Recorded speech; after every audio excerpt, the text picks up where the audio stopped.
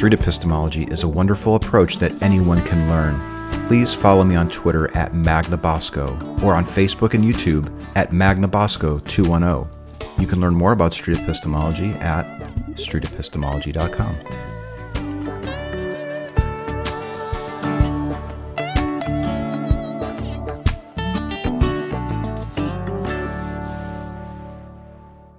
But I think I might, I always loved it as a kid when my mom would sage me. She'd do it over my body. And even see them, even though I know it's not the sage itself, I always loved it as a kid, and it made me feel better. So I guess I would just perpetuate the nonsense a little bit. But I don't know. I mean, why? Why? Mm-hmm.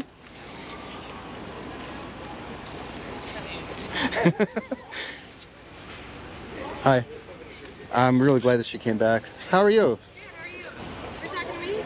Yeah, I was actually just packing up, but I'm doing interviews with people. I don't know if you're interested or not. What are you doing interviews about? I'm doing street epistemology. It's where you use questions to explore a claim that people make because they think that it's true. This is fun. I just had a really good talk with somebody who was saying, it was kind of weird. It was unusual in that their perspective was that if you have a narrative about what the situation is, then it's factually true to be the case. So if you have a narrative that there's an even number of pieces in this container, and we count them up, we count up the total number of pieces, and we actually come up with an odd number, the narrative is correct. The narrative that was previously established? The previously established narrative is going to be factually true, even though we can demonstrate by counting that it's not true? That it's not true. Okay. Yeah, it's really interesting. That was interesting. I don't understand how. Or is it just, what do you mean? Well, we were trying to unpack that. Okay, and the way that I go about unpacking it is to ask questions. Okay, that sounds fun.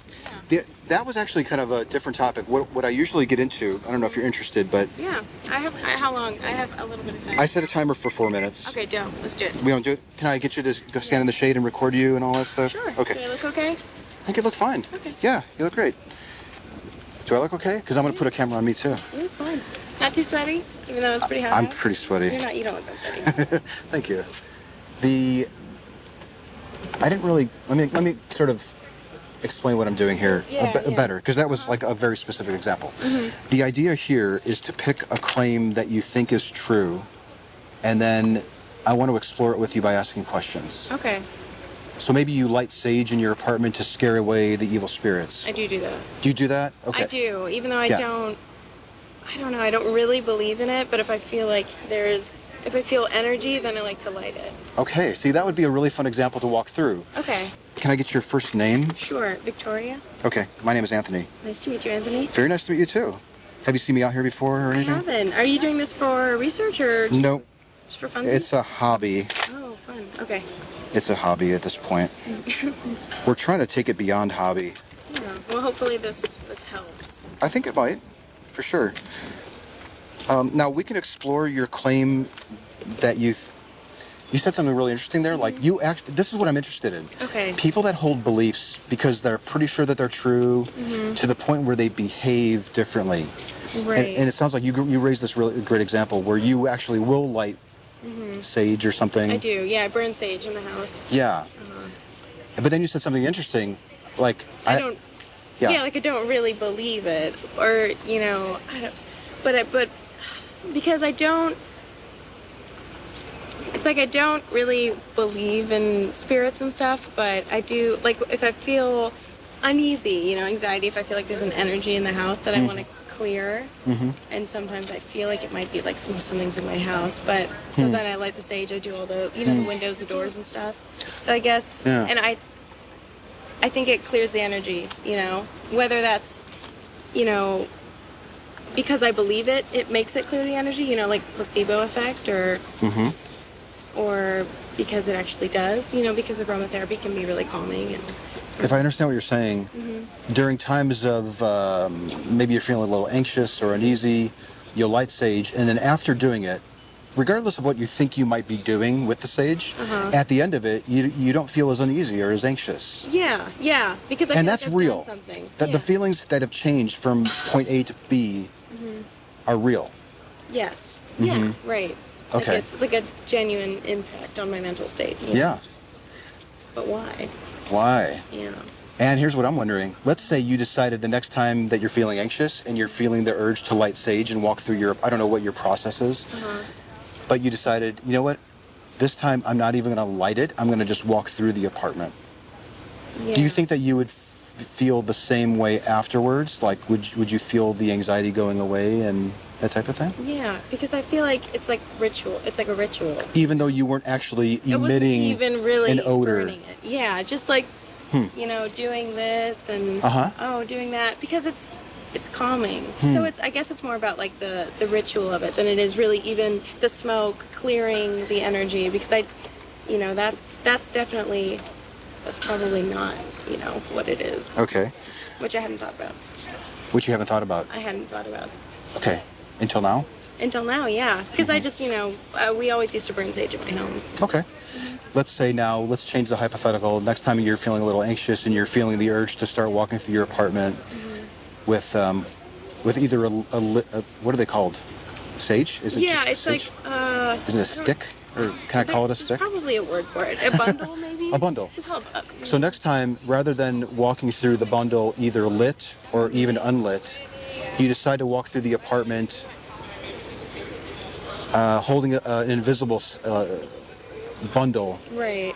Just miming it. And let's say you actually pretend that it's lit and that it's emitting the odor and you walk through the apartment.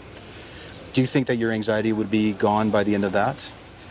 I don't know. I mean, yeah, because maybe the intention of it, maybe it's less, about the sage and it's more about the intention of like me trying to work through it.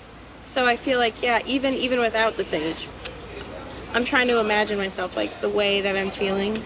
Yeah. I feel like confronting it head on, instead because when I'm feeling anxious or I'm feeling like there's something in the house, like I try to ignore it, but like actively, walking around the house and like setting that intention, like, look, there's nothing here. I see. I feel like that could clear it.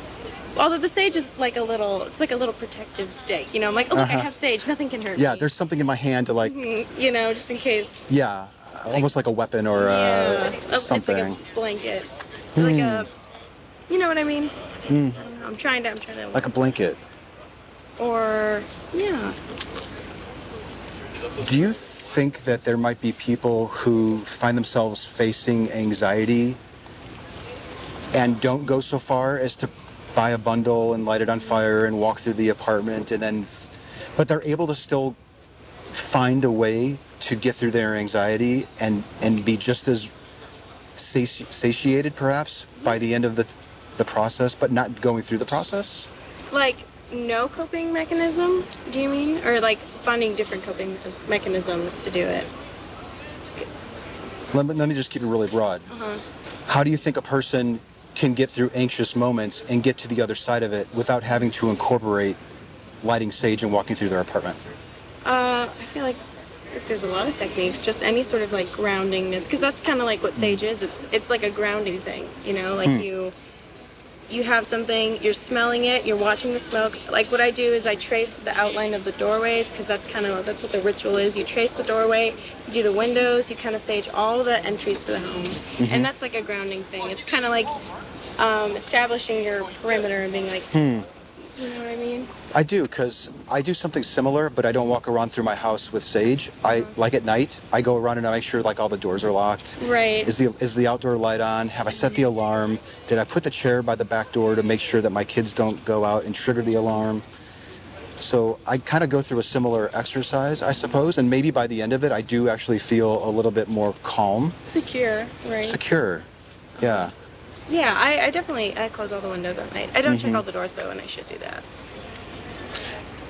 Is this action that you're currently doing? You had mentioned like a coping you said coping mechanism. Is this a coping mechanism that you think that you will need from now on to the end of your life, or is it something that you think that you could possibly outgrow and still find your way through difficult times? I think I could outgrow it because, I mean, you know, if I didn't have sage, for example, and, you know, thinking about it critically, you know, as we've done here, like I think, you know, I see now that it's not just, you know what I mean? It's like I could find another way to work through it, you know, if I think I could outgrow it. Or, you know, especially because it's a little bit rooted in like childish fears of like, oh, there's something in my house, or, you know, and I think that my internal anxiety, once my dad told me my internal anxiety manifests as an external threat. If I feel like there's something in my house, he said it's probably because you're stressed, you know. So I feel like I could deal with it in a different way that's not necessarily, you know, smoking the house up, you know. Okay. Yeah. Interesting.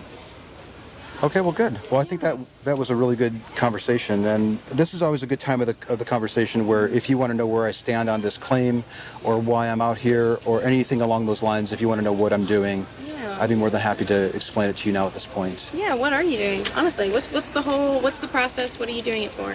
Well, you almost verbalized exactly what I'm doing. You said something like, now that I'm thinking about it, I'm looking at it in a different way. Maybe I don't want to put words in your mouth, but it was something along those lines, and that's what I want to try to do. I want to encourage people to think about the beliefs that they're holding, to see why they're holding them.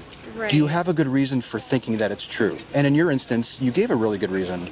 Like, well, when I do this action, I end up feeling better as a result. However, I could possibly see myself not doing that action and still not feeling anxious. Right. So it leads me to wonder, in this situation or others, then why actually believe that that I have to walk around with sage through my apartment to achieve the same result. Yeah, that's really interesting. Yeah. So it's, to answer your question, it's to help people think about those thoughts that they have that they may have never thought about before in a critical way. Something that we've always just, you know, held in our head and never examined, like why we do it, why we think. Exactly. Yeah. And are there other ways to achieve the same thing without having to incorporate a tradition or maybe something that isn't real? Yeah. Like maybe they're, you know, Yeah, because... Are there really spirits that you're chasing away, or is this a coping mechanism? Yeah, exactly. Because even I recognize on an intellectual level that there's no spirits in my house. That's ridiculous. I don't believe in spirits, but I still do it, you know. So I have to think about it critically. Why am I doing it, you know? Sure. Yeah.